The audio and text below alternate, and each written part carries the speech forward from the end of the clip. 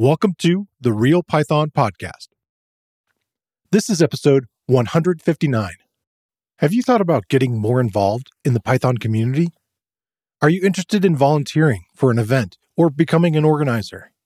This week on the show, we speak with organizers from this year's PyCascades conference about making connections, learning new skills, and rationing your time. We have 3 guests to discuss working on PyCascades 2023 and how they got involved in volunteering.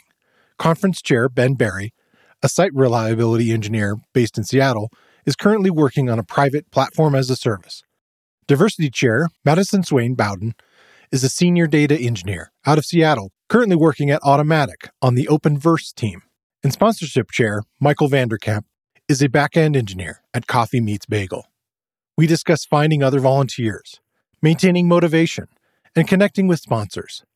Our guests also share their stories of overcoming challenges, finding their community, and what they found fulfilling about volunteering. This episode is brought to you by Proxify.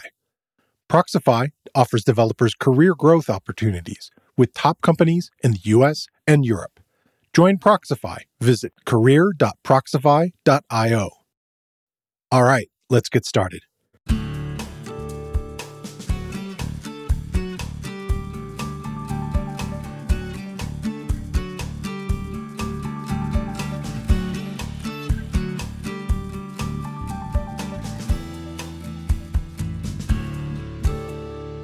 The Real Python Podcast is a weekly conversation about using Python in the real world.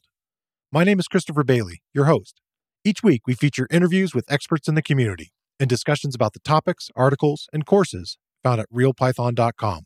After the podcast, join us and learn real-world Python skills with a community of experts at realpython.com. Well, I want to welcome everybody to the Real Python Podcast. It was really fun going to PyCascades this year. I was able to attend in person thanks to the generous support of my boss, Dan Bader.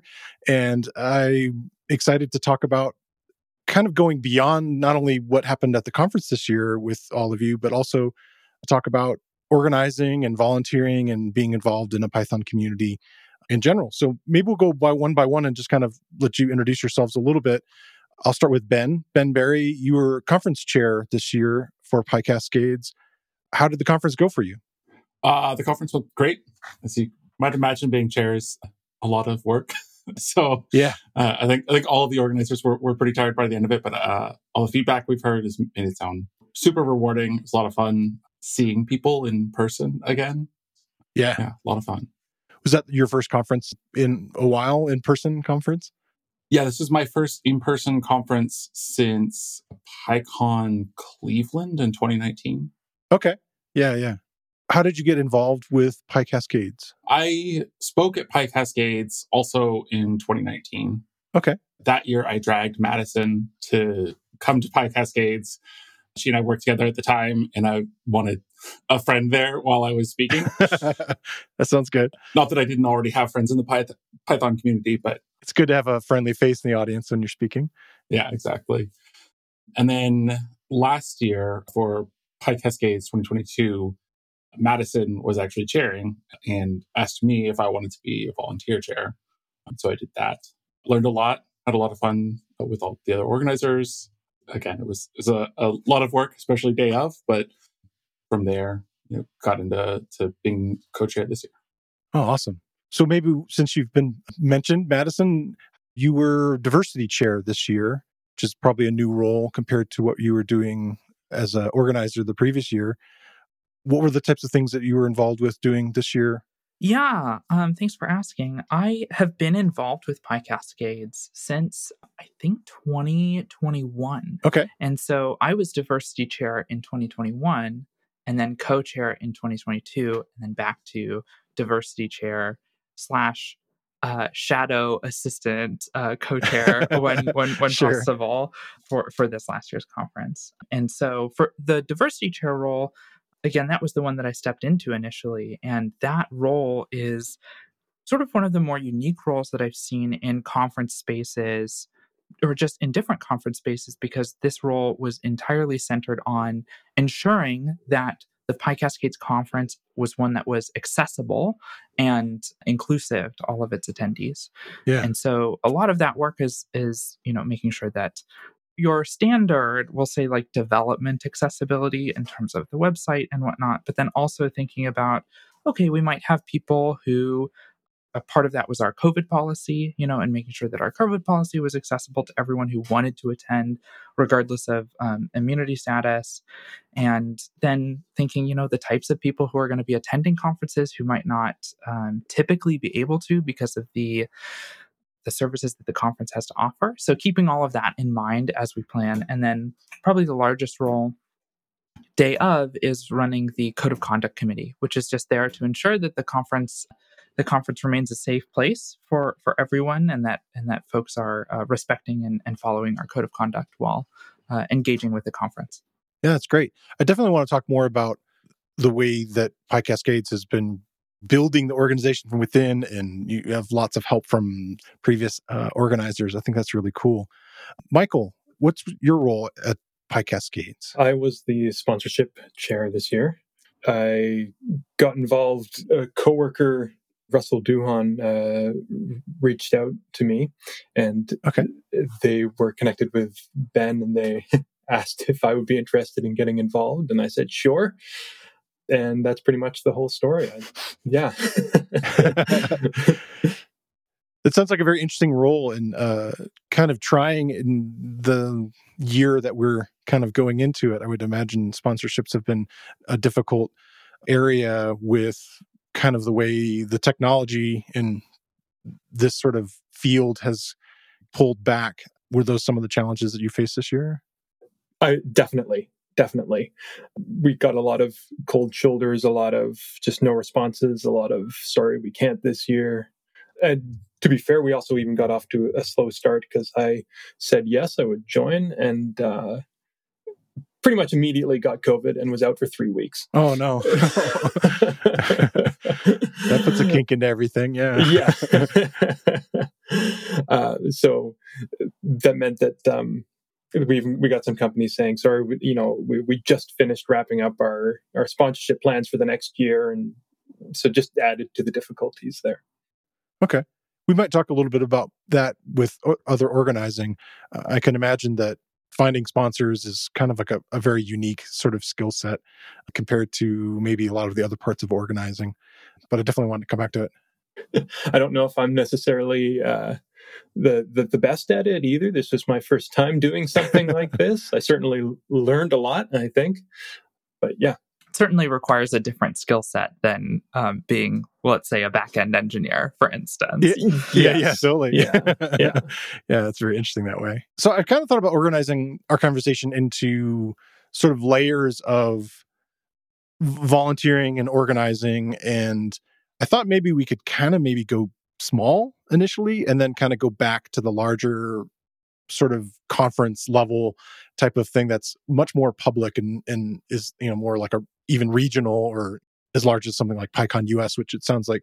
Did anybody attend PyCon US this year also? Yeah, I was there. Okay, Ben, you came. Okay, yeah, I was there. It was fun, but it was a lot to do both back to back, and I'm sure you experienced that on top of being an organizer and then going too. So, yeah, I think it's kind of like there's like conference seasons, sort of a spring conference season, and then I think there's a fall conference season. Yeah, we had at PyCon, there was an open space of conference organizers. Oh, okay. And it was my first time meeting a lot of the other organizers of other conferences.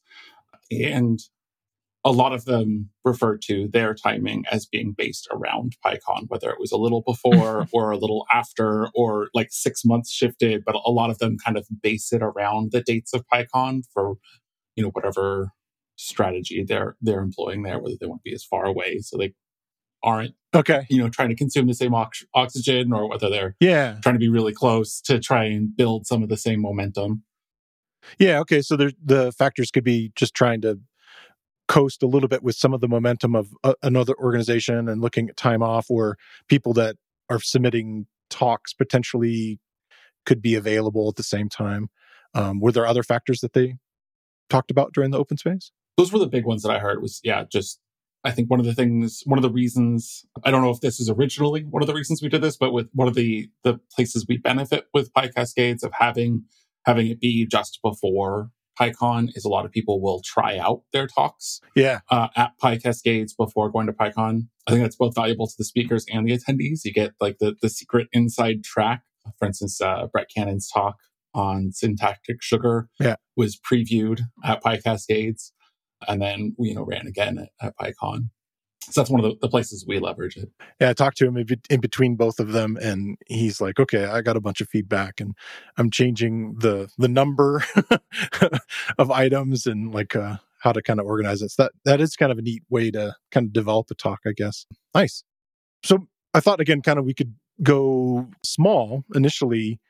How did you get involved in volunteering and the Python community generally? Like maybe we could talk about individually different starting points, like if it was maybe a user group or some other kind of circumstances, and how did you find that community?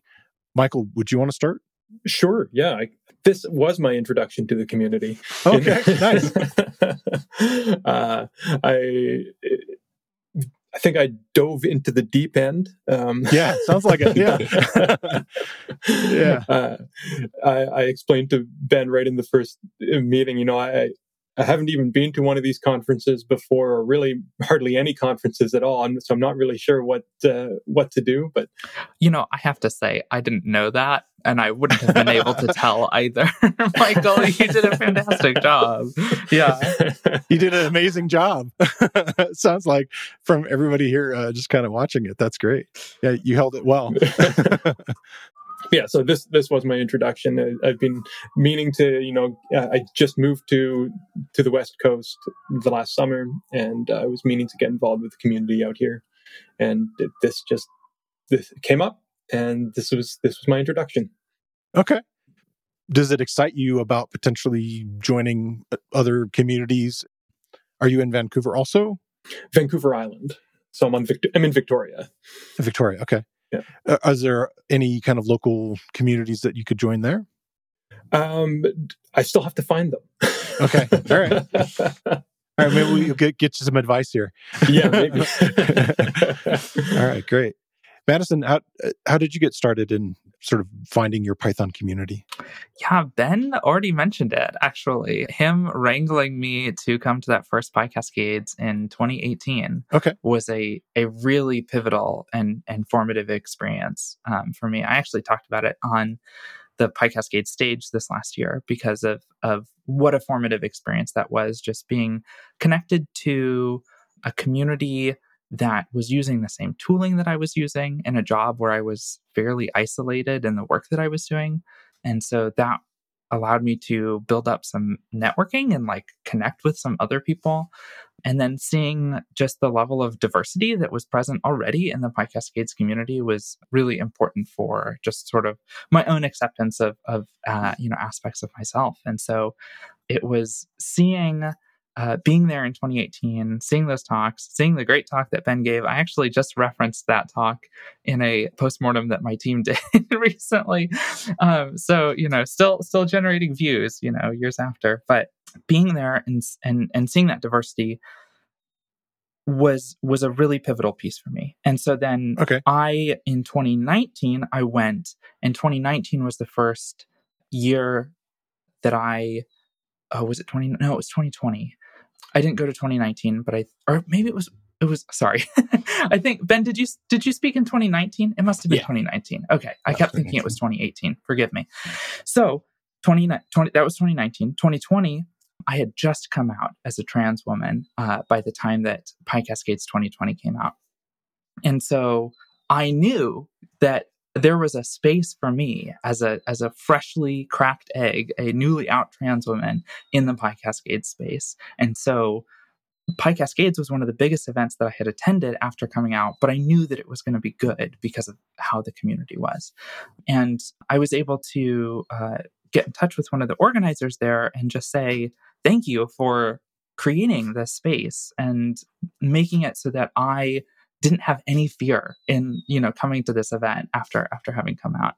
And it was that organizer that then, connected with me later that year and said, hey, we need someone for diversity chair for 2021. Is this something that interests you? Would you like to participate?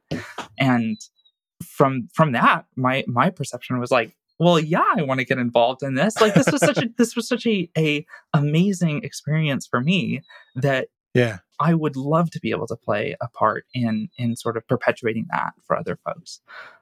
And so that was it. It was just getting to know the organizer and saying thank you. Yeah. And that left an impression on her. And yeah, she was the one to reach out to me. So yeah.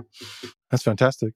Are you involved in any other organizations that are like kind of on a smaller scale? I've been involved with Ben a little bit in Puppy, less so. Puppy is the Puget Sound Python, programming.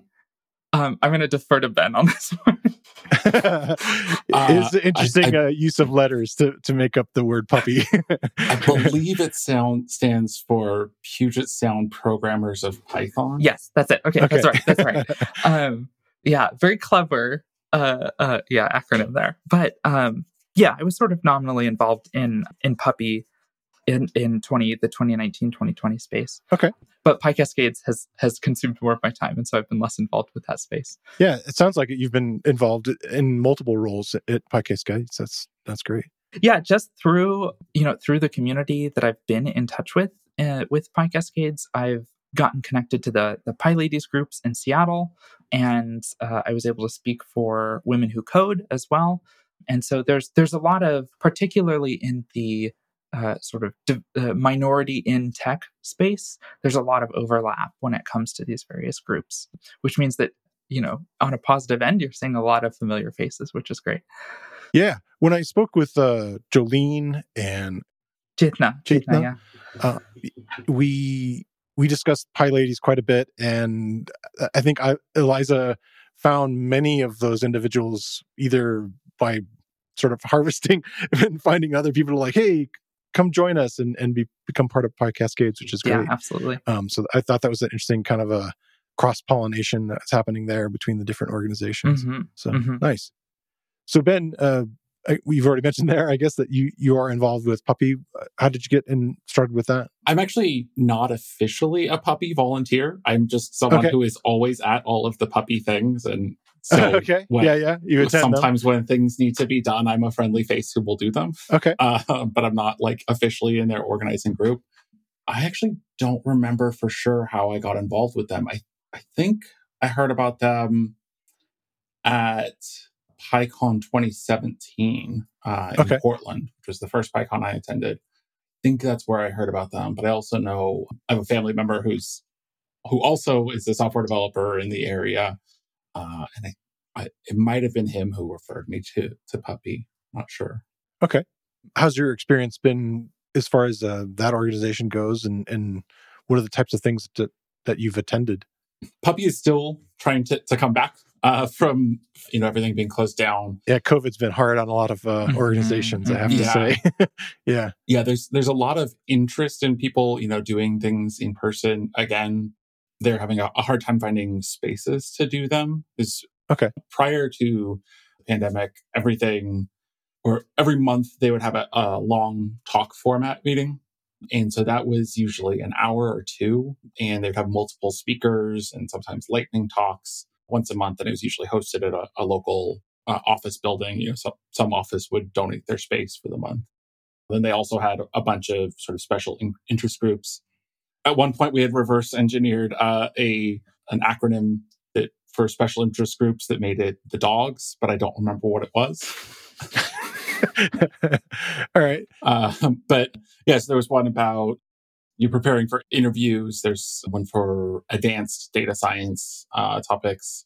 And there's also just their programming night, which is still going on in Seattle, I think almost every week or almost every other week. And that one has been able to float mostly across the libraries lately. But that's just kind of a casual get-together, hack on whatever you're hacking on and talk to other people about it. So they've used Zoom in between those times when they could have a venue?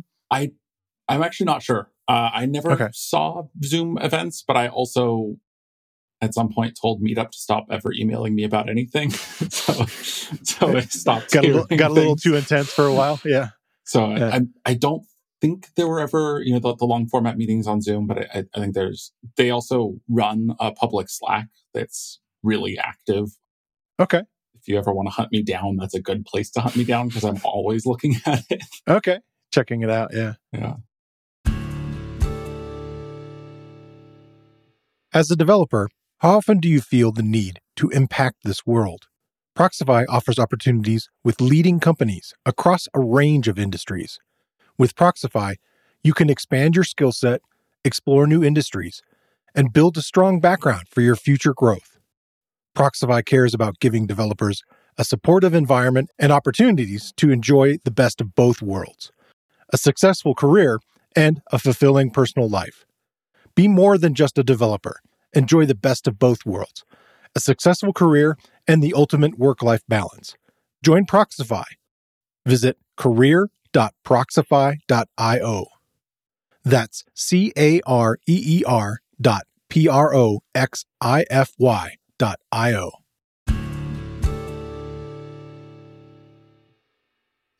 Here in Colorado, I've mentioned before on the show that I've joined a local meetup called Pi Springs.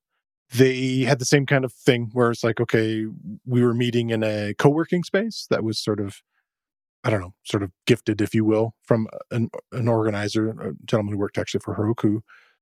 So it was nice meeting in person. And it was common that we would do types of events where, all right, who's just starting with Python, who literally needs to get it set up on your machine?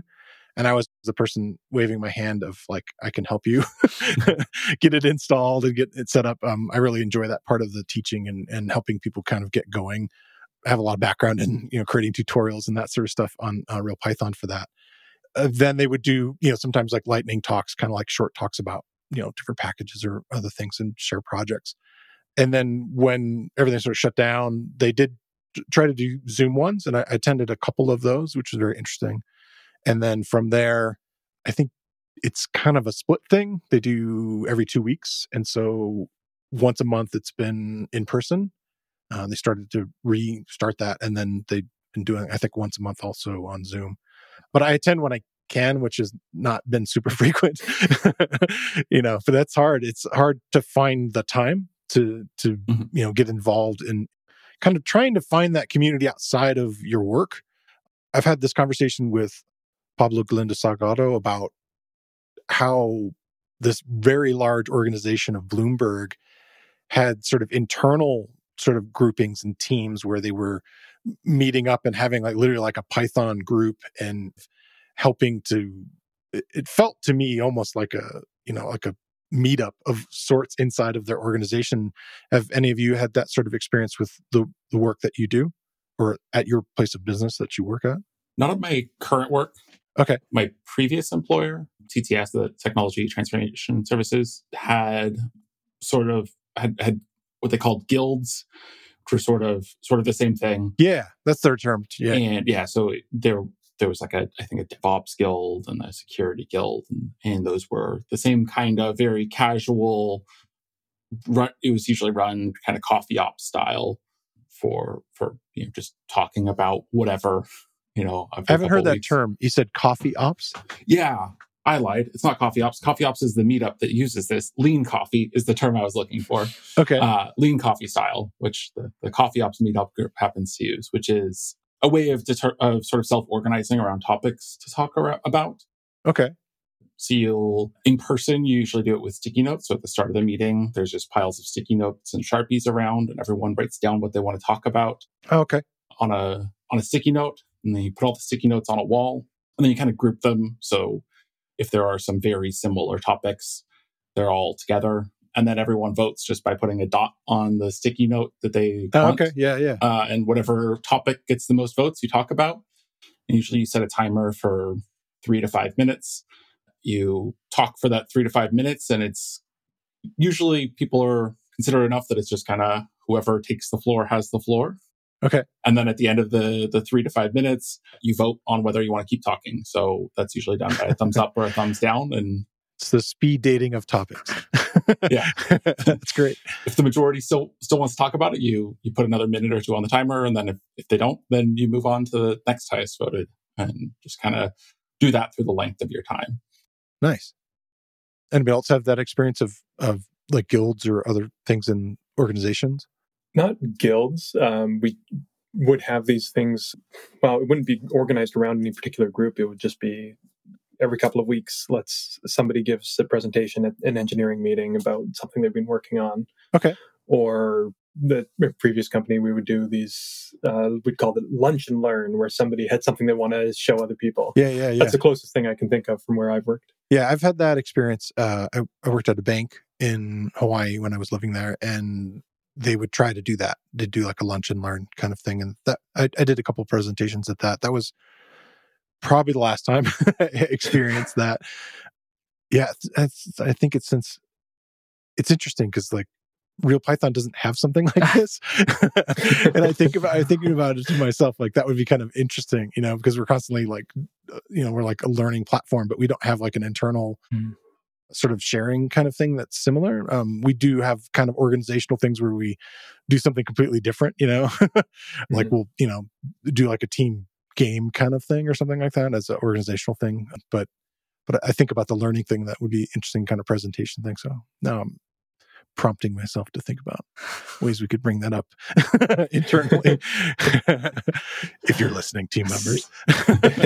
I have never worked at an org that it made sense to have groups like that. Oh, okay. And or they just didn't exist, right? The history of the org or whatnot. Was it a size thing, like I think number of employees? Size and team isolation probably were the two. Okay. So the first place where Ben and I worked together, I was the only one of the only data engineers at the company, at the Research Institute, and that's part of why going to PyCascades was such a pivotal moment, because I was using this tool called Apache Airflow, which is much more prevalent now. Yeah. But we were implementing it at our Research Institute, and I was kind of the only one working on it. And I didn't, we were using it in a very specific way that wasn't really the typical use case. And so I think per Ben's encouragement, I organized a little Airflow mini meetup at PyCascades, and I just messaged out in Slack like, hey, if you use Airflow, I want to talk to you. I want to get to know you.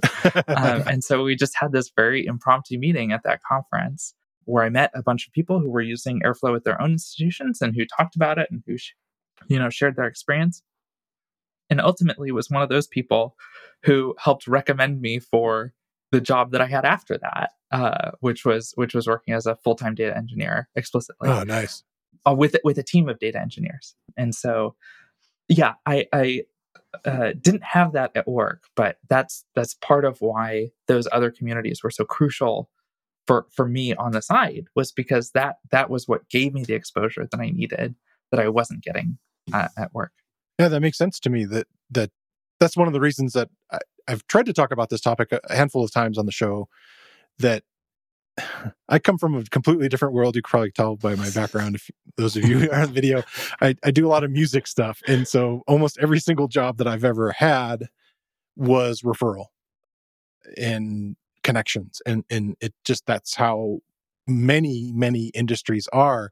But I think sometimes in the programming environments, people don't try to break the walls out sometimes and meet other people and get involved in a community. But that very often is how you're going to make those connections and build relationships that really expand any kind of horizons that you might have.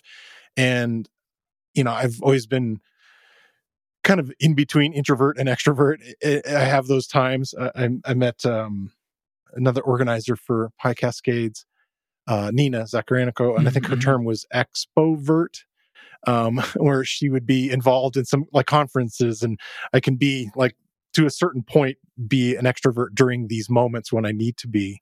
And it's so important, to kind of think about where are you going to go from here, and in so many industries. And that's what happened even when I started to connect with people when I got into programming. And it's like, okay, how do you make this next connection, and how do you talk to the next person? So has that been your experience? Yeah, there's sort of this... Madison, it definitely sounds true. Yeah, there's sort of this lie that I can't say everyone, but certainly I was told in college of the world is a wonderful meritocracy, and all you have to do is be good at something, and then all of the opportunities will be open to you. All right. Yeah. And it's still kind of frustrating to recognize that that's not the case. It really those networking opportunities are so important. Like I say that because I'm frustrated with how necessary networking is. Yeah. As a means for career advancement, particularly because there's a lot of folks, particularly minority and tech folks, for whom networking is not the easiest thing to do. Yeah, that's very hard. But that's sort of the advantage of having like a wide array of different kinds of events and different ways to participate, is that your engagement with networking can look very different at different kinds of events. We have one member of our community who I met at a different conference, actually, again recently, who pitched the idea. This is trademarked. This is, if you hear this on the podcast, you can't use this. No, I'm just kidding. Please use it. Pitched the idea for a conference at a roller rink where everybody's roller skating around and listening to talks on a conference. And we met at Pi Cascades, and they pitched this idea to me, and we chit-chatted about it. And then I met up with them again at a different conference, PyData Seattle, actually, which was just a couple weeks ago. And I had been ruminating on that, and I thought, what if we made it like a silent disco, right? Everyone has headphones and is roller skating around. But I love that thought, right? Of, what do we do to like just really mix up the space, because those connections are so crucial, and building those connections are crucial. Yeah, I think events like that are kind of interesting. Like I have a hard time sitting for a long time. Exactly. Oh my goodness. There's a reason that being an organizer at a conference is great, because you have an excuse to be running around the whole time. Yeah, totally. I was enjoying the quiet room at Pi Cascades because the seats were so much more comfy. It was like a movie theater kind of seat. I was like, oh, this is nice. Yeah. So I would change it up and try to move around. But yeah, that's, I could see how that would be interesting, trying to change it up, and almost like the idea of like lightning talks in like these different spaces would be very interesting. That sounds fun. One of the things I wonder about, and when you got deeper into organizing for the next Pi Cascades, and you were going to be a conference chair, and this applies, I guess, to Ben and Madison, what were things that were now on your plate that made it kind of different? Were you involved in finding volunteers, and what were some of the additional things that kind of landed on your plate? I think the big hard part is just like the vision. Okay. Pi Cascades, we have a lot of momentum on it, and that's thanks to a lot of great organizers in the past, like what it should look like. But just knowing the next thing that needs to be worked on, in the like kind of the next thing to do is really hard. So like remembering that you need to have policies in place, or remembering that you need to do coffee service, or things like that. Or like Guido's example from his retrospective of like knowing not to order just the same sandwiches for every day of a conference, because people don't like eating the same sandwich over and over again. Sure. Just the sort of self-direction there of figuring out the next thing to do and doing it. Okay. Especially on a long horizon. Yeah. Is I think the hardest part. And also finding people. I was thinking about the volunteering part is got to be difficult to try to find willing individuals that you can entrust this vision to. And so far, I mean, I have had a very high level of trust in all of our volunteers and organizers, and that has never bitten me. And so I intend to keep being very trusting of all of our organizers and volunteers. But even with that high level of trust, just knowing who to reach out to find more people. I think that's been especially hard post-COVID, because as like we were talking about before, Puppy hasn't really started spinning up lately. And that was one of our big sources of volunteers for Pi Cascades in the past. Mm. And people have changed jobs. That was also a challenge when we were looking for sponsors. A lot of our contacts during COVID changed jobs. And so now we have, we had the person who was the person we reach out to at XYZ company who'd been there for, 5 years or whatever. And so they could really pull some strings to get sponsorships through. Is there a person who was like organizing your overall like contact for all the previous Pi Cascades? I wonder about that, like keeping like a contact management system going. We do have a bunch of information. Yeah. And we have a big spreadsheet in Notion that tries to keep track of all the companies that we've reached out to and who we've spoken to. Okay. But yeah, it's tricky though. It sounds like it's very tricky. Yeah. So one of the things you mentioned there is that you were able to kind of have this pool of people that you could reach out to. Were there other communities that then you sort of shifted to try to find your pool of volunteers if you weren't able to find them through, say, something like Puppy? For volunteers, I think we actually, for our like day of volunteers, we got a lot of folks who just signed up in response to our emails. We had just a Google form for intake, and we tweeted and posted on Mastodon and posted on LinkedIn and I think on our Instagram too, and in our emails, just through all those various places, we ended up with enough people. But finding, our core organizers is very hard, or is the harder part, because it's, asking for a recurring commitment. Yeah, it's a bigger investment of time. Mm-hmm. Yeah. And for that, this year, we largely leveraged Eliza's contacts. Eliza seems to know everyone in Vancouver. And so she was able to find us a pretty hearty organization core. That's good. We still didn't fill all of the roles that we've had in previous years. I think we filled about half of the roles that we've had in previous years. Again, because of COVID and turnover. This year, we actually didn't have a single organizer who had ever organized for an in-person conference before. Okay. There was a lot of learning there. Some of our organizers were here previous years for our online iterations, but nobody had done an in-person conference before. I'm guessing there's a lot of bigger challenges. Well, I mean, they're both unique. An online version, that was the big conversation I had 2 years ago with the organizers. I guess it would be 2021. Yeah. Mm-hmm. Yeah, I talked to a group then, and it was like, okay, we're shifting to virtual, and how are we going to do that? And talk about software platform and all the kind of challenges there. But I could imagine shifting back, and then the other on top of that of keeping the virtual going. Now you're kind of running two platforms at the same time, in person, and so that seems challenging too. What would be your pitch to a volunteer to say, hey, this is what you would get out of doing this? This is like some of the neat things that you would get out of volunteering for an event like that. Yeah. I volunteered for PyCon this year in doing registration.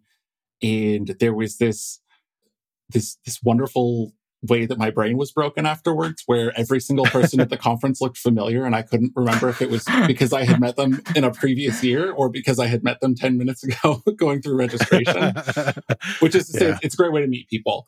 It's also one of the great things I think about Pi Cascades is that it's small enough that it feels like every single person there by the end of the conference. But by volunteering, you get to kind of kickstart that and, make a personal connection with just about everyone. Yeah. Instant icebreaker. Yeah. I'm here to help you get checked in or whatever, Yeah. Yeah. If you work registration, you're almost guaranteed to meet Guido. So if that's something you want to make sure you check off your bucket list at Pi Cascades next year, you can work the registration desk. Yeah. I think consistently what I've found is being a volunteer at events has been a ticket to meeting some of the coolest people in the different spaces that I've been in. Yeah. And so, just to echo what Ben said, it is a fantastic way to just meet people, right? As out of a sort of shared necessity of bringing about this event. For this touches to a point that I had mentioned earlier, but particularly for folks who are in, minority groups within the tech space, there's also a sense of being able to help build the spaces that are welcoming, right? And build the spaces that are inclusive. And I know for me, that was a a really huge draw of like, this was such a foundational experience for me.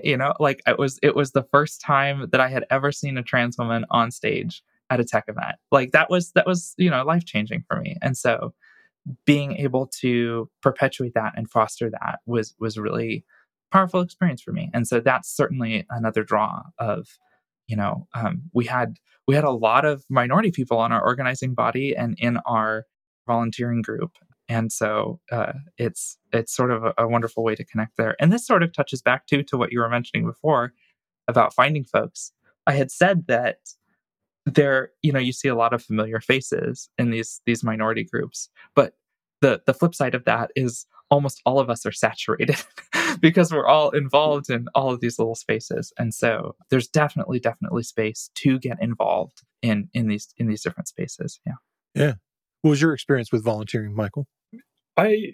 Maybe this is just me, but when attending something like a conference like this, I have this sense of what do I do with myself if I'm just like new to the community. Sure. I have that all the time. I'm walking around. And... I got to look like I've got an important text coming through just so I look like I'm doing That's something. So relatable. Oh my goodness. Yeah. So, of course, meeting everyone and having something to do as well with myself at the same time as getting to meet everyone and feeling like I'm actually contributing something useful. Yeah. To the community. I'm here. I have a job. Exactly. Yeah. Yeah. What were things that you felt like if you were going to sell this to someone else hey, I think you should volunteer. This is what you would get out of it. Do you have any other things you would add? I think for me, mostly it is still just the same as what Ben and Madison were saying, that it's meeting the community and getting involved. And then, just that sense that the feeling of like you're contributing to something good. Yeah. It's a really wholesome feeling. I'll say too, just as one other pitch, like there are skills that you will learn by way of, volunteering, by way of being part of this, that you will not find in your day-to-day job, right? Like drafting, like drafting marketing emails for the conference and like crafting social media tweets. Those are all things that I've done. And I would not have had the opportunity to do that as part of my sort of day-to-day activities. So it's really this other flip side of exposure to all these different pieces of event planning, like budgeting, doing like I said, the marketing, the campaign, the assets, right? Designing swag, all of these like really fun and interesting things that are so... For many of us, I should say, are so different from what our day-to-day job looks like. I learned a ton about editing SVGs this time. Oh, yes. Yeah. Oh, editing SVGs. Is that for swag and stuff? Yeah, for updating our logos. We had an amazing designer, I think last year, design a whole set of logos for us. And then just going in and tweaking them to make them right for 2023. Yeah. I got a lot of practice about that. And then at PyCon this year, I was editing to make the logo for 2024, like as I'm sitting there, or as I was sitting at dinner, so I could send off my one slide to the presenter or to the lightning talks to talk about PyCascades 2024. Okay, nice. I definitely would not have been able to figure that out in 10 minutes over dinner this time last year. Michael, what were you going to say? Oh, I definitely agree with this about having things that you would not normally do in your day-to-day job. This experience for me was like what I was doing, the skill set involved, almost completely disjoint from my job, and involved learning a lot of stuff and getting familiar, even with just emails. Yeah. It sounds like something so simple, but then when you start having to write a lot of emails to a lot of different people outside of your organization, people that you haven't met before, it's a whole new world. It's a whole new skill set. And I think I learned a lot. Yeah. Figure out what's effective. Definitely fast, I would imagine. Yeah. And even just like how to use email tools effectively and how to, Yeah. Hey, how do I add a signature? I've never actually had to do that before. Yeah. This is so much more advanced than Slack. Requires other things, yeah. This week, I want to shine a spotlight on another Real Python video course. It uses a real-world project to help you hone your skills with wrangling data using Python. It's titled Using Pandas to Make a Gradebook in Python. The course is based on a step-by-step real Python tutorial by Brian Weber. And in the course, instructor Cesar Aguilar takes you through how to load and merge data from multiple sources with pandas, how to filter and group data in pandas data frames, and then how to calculate and plot the grades. Along the way, you'll practice many of the skills you need to work effectively within pandas, like working with CSV files, aggregating values, and how to assemble it all into a real-world project. And like all the video courses on Real Python, the course is broken into easily consumable sections.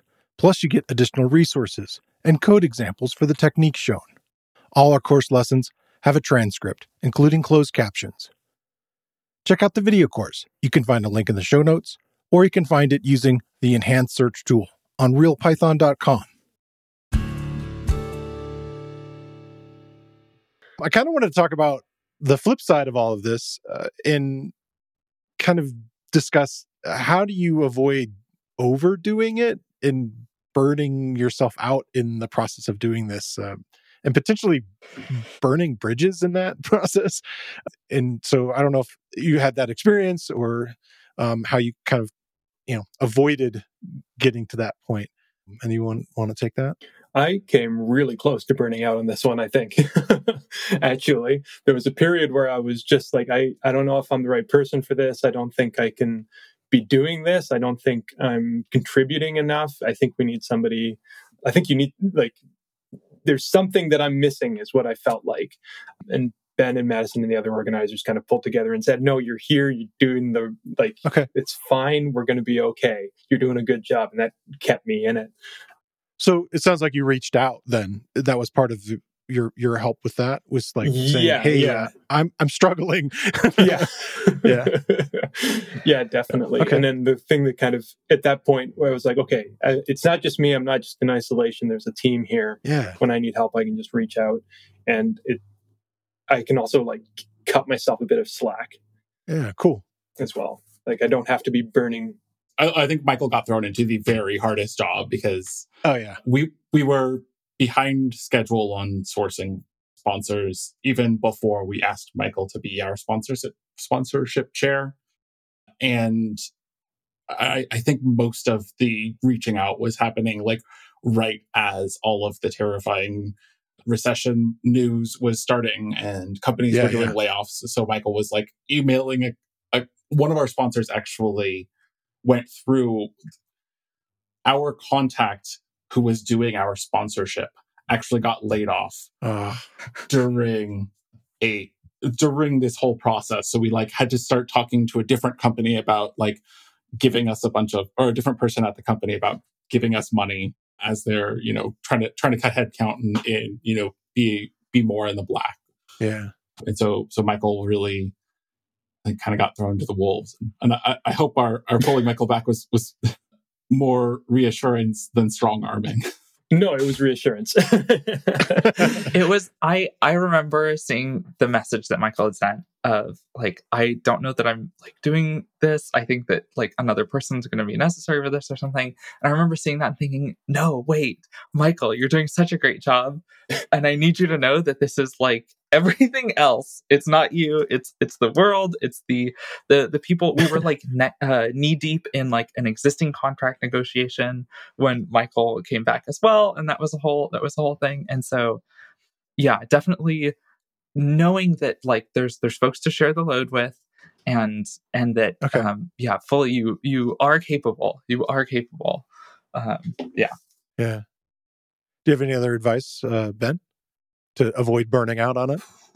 I'll let you know when I figure it out. I know. If you find the secret, please tell me. Yeah. Because what I worry about is that you get to a point where you've done too much.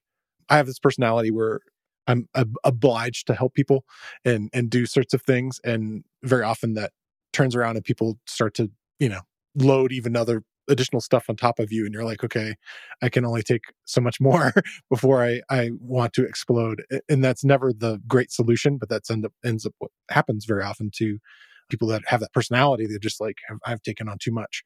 So I kind of think about like ways that you can kind of recharge after these sort of events. And it sounds like, Ben, you took some time off.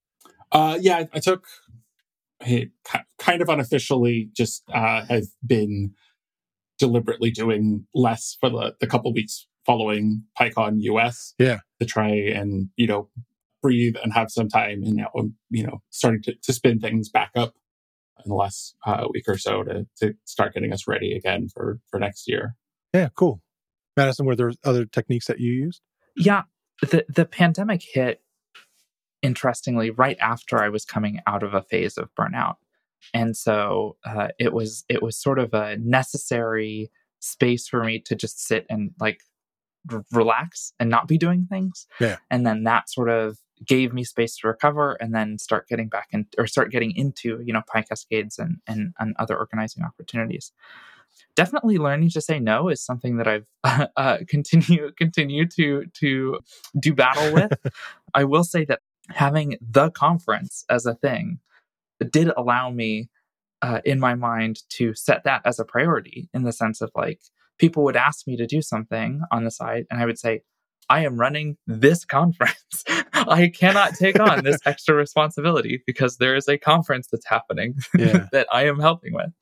And so recognizing that was, an event that needed to occur helped me prioritize. One thing I've done afterwards too, last year for PyCascades, it was quite a wild ride personally, because I was releasing a side project. I was making some major contributions at work. We had PyCascades itself going on. I was closing on a house. Like, there were so many things that were happening in like January, February of last year. And so what I did afterwards was I wrote all of those things on note cards, just to corporealize everything that I had accomplished in the last month or two, and then stuck that up on my fridge just so I could be reminded about it and use that. Because part of my own struggle is because there's all this stuff that I want to do and all of these things that people that I'm engaged in, I find it hard to take time to relax, because it's hard to justify that and say like, oh, well, I have XYZ thing that I need to do to get ready for PyCascades. Like, why should I be relaxing right now? But part of that is recognizing, the accomplishments that have occurred. And for me, that was recognizing that and then using that as, yes, like I can take time. It's okay to take time to relax and to take a step back. Yeah. It's like a large scale life Pomodoro timer. Just say, hey, I did this for this amount of time. I'm now going to take a break. Yeah, exactly. Exactly. Yeah. What's something that you're excited about that's happening in the world of Python right now? It could be an event, a book, package, editor. Oh, that's happening right now. Sure. I'm still getting caught up on Python, so I'm even still just excited, like on the latest releases of Python. So I'm even still excited about things like Async.io. Yeah. Because I was, for the longest time, I was working in Python too, and we didn't have these wonderful, brilliant features like Async.io and type hinting. So I'm to be honest, I'm still just excited about that and feeling like I'm getting caught up on all of that. Okay, cool. I tried structural pattern matching for the first time this last week. That was really exciting. Oh, yeah. Yeah. I come from the SQL world, and so I was using lots of those kind of case statement stuff, and I like it. It feels familiar. Madison, you want to go next? What's something you're excited about in the world of Python? It seems like there are so many. I keep hearing how great Pydantic, FastAPI, SQL model, like how fantastic all of those things are. And everything that I interact with, it is already exists in some framework. But there's one project that I work with that was written in Go that is like the perfect transition case for converting it to FastAPI. Okay. And so that's something I'm really excited to finally get my hands, dirty with FastAPI and see what all the hullabaloo is about. Yeah, that sounds fun. Nice. Ben, what's something you're excited about? Well, like Michael, I am not on the bleeding edge of Python right now. The thing I'm working on at work right now is I actually just had to back I had to downgrade it to Python 3.8 for reasons. Yeah. So I'm definitely not on the bleeding edge of the language features. I think what's most exciting for me that's coming up right now is all these events are happening in person again. Yeah. And I'm not just excited to see them again, but because of this long break, I think there's a lot of changing of the guard kind of stuff going on. Yeah, that's good. Yeah. And I think it's really exciting to see new people running the same events over again. So we get new ideas and, new faces, new friends, all that kind of stuff. Yeah, great. Michael, what's something that you want to learn next? Again, this doesn't have to be about programming specifically. Well, I mean, I am trying to learn plenty in programming and in the world of programming, not necessarily just in Python. I want to learn. That's fine. Yeah, that can be fine too. Yeah. Yeah, I'm trying to learn more about cloud computing, Kubernetes, all of that, containers generally, and get more comfortable with that whole ecosystem and what's going on in there. Yeah, that's great. Madison, what do you want to learn next? Rust. I want to learn Rust. Okay. I want an excuse to learn Rust. Yeah, some folks gave talks about interactions with Rust at PyData that I was at a couple weeks ago, and I keep hearing such good things about it and how exciting it is. And yeah, the interoperability with Python seems really cool. So yeah, Rust. It's got to be Rust. Okay, Ben. I can relate to that. I at PyCon US, multiple times throughout the conference, I was in the sponsor showcase and had the Rust book from No Starch Press in my hand, ready to buy it, and was like, if I buy it now, I'll have to carry it home on the airplane. It was the one reason I didn't. Okay. Yeah. So you're interested in maybe starting to dabble in it. But maybe. But my thing that I want to learn next, I've been getting into film photography lately. Okay. I've been doing digital photography for a while. I've been getting into film lately, and I've actually been managing to use CircuitPython to do some stuff around that. I used my CircuitPython Express that I got at PyCon a few years ago to make a shutter timer. Yeah. So I could test shutter speed. So I've been playing around more and more with that. I've been excited to dig more into the world of sort of embedded. Yeah, I haven't talked about CircuitPython for a little while on the show, but I'm going to dive pretty big into it this summer. I have a couple of people lined up, and I have a bunch of projects I've been building and mentioning on the side lately. My side is music, but also photography. So that totally intrigues me. And one nice thing is just it keeps getting a little less expensive and easier to get now. It's not quite this whole thing of the pandemic where you couldn't even get the components that you wanted to try out. So that's great. So last thing I wanted to kind of throw out there is if somebody wanted to follow what you do online, what's a good way that people can follow what you do online, Michael? I'm a bit of a ghost online, actually, to be honest. I'm on I'm on some of the, I'll be on LinkedIn or whatever, and I've got a GitHub account, but other than that, I mostly avoid social media. Sure. So it's not really easy to follow. Okay, that's right. Okay. Madison? As an employee of Automattic, I'm contractually obligated to say that you should follow me on tumblr.com. Okay. There you go. My username in most places is Aether Unbound. That's AETHER, the word unbound. I'm on GitHub as that. I'm on Tumblr as that. I'm on Mastodon as just @Aether. The domain is too long, so I won't mention it, but you can find me. Okay. I'll provide a link. Oh, sure. Okay, great. Yeah. And then if you pitch this here, if you're interested in PyCascades and following what PyCascades is doing, we have a newsletter that you can subscribe to from our homepage, pycascades.com. Okay, great. Ben? To add on to the PyCascades, you can also follow us at PyCascades, at fosstodon.org on Mastodon, at PyCascades on Twitter, and at PyCascades on Instagram. Okay. I am trying to get myself off of Twitter. So you can find me at benb at fosstodon.org. Okay, great. Well, I want to thank you all so much for coming on the show and talking to me about organizing and volunteering. It's been a fantastic talk. It's been awesome. Thank you, Christopher. Thanks so much for having us. Yeah, thanks for having us. Yeah, thanks.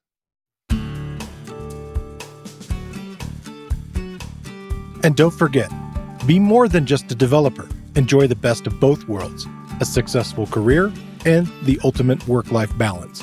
Join Proxify. Visit career.proxify.io. I want to thank Ben Barry, Madison Swain Bowden, and Michael Vanderkamp for coming on the show this week. And I want to thank you for listening to the Real Python Podcast. Make sure that you click that follow button in your podcast player, and if you see a subscribe button somewhere, remember that the Real Python Podcast is free. If you like the show, please leave us a review. You can find show notes with links to all the topics we spoke about inside your podcast player or at realpython.com/podcast. And while you're there, you can leave us a question or a topic idea. I've been your host, Christopher Bailey, and I look forward to talking to you soon.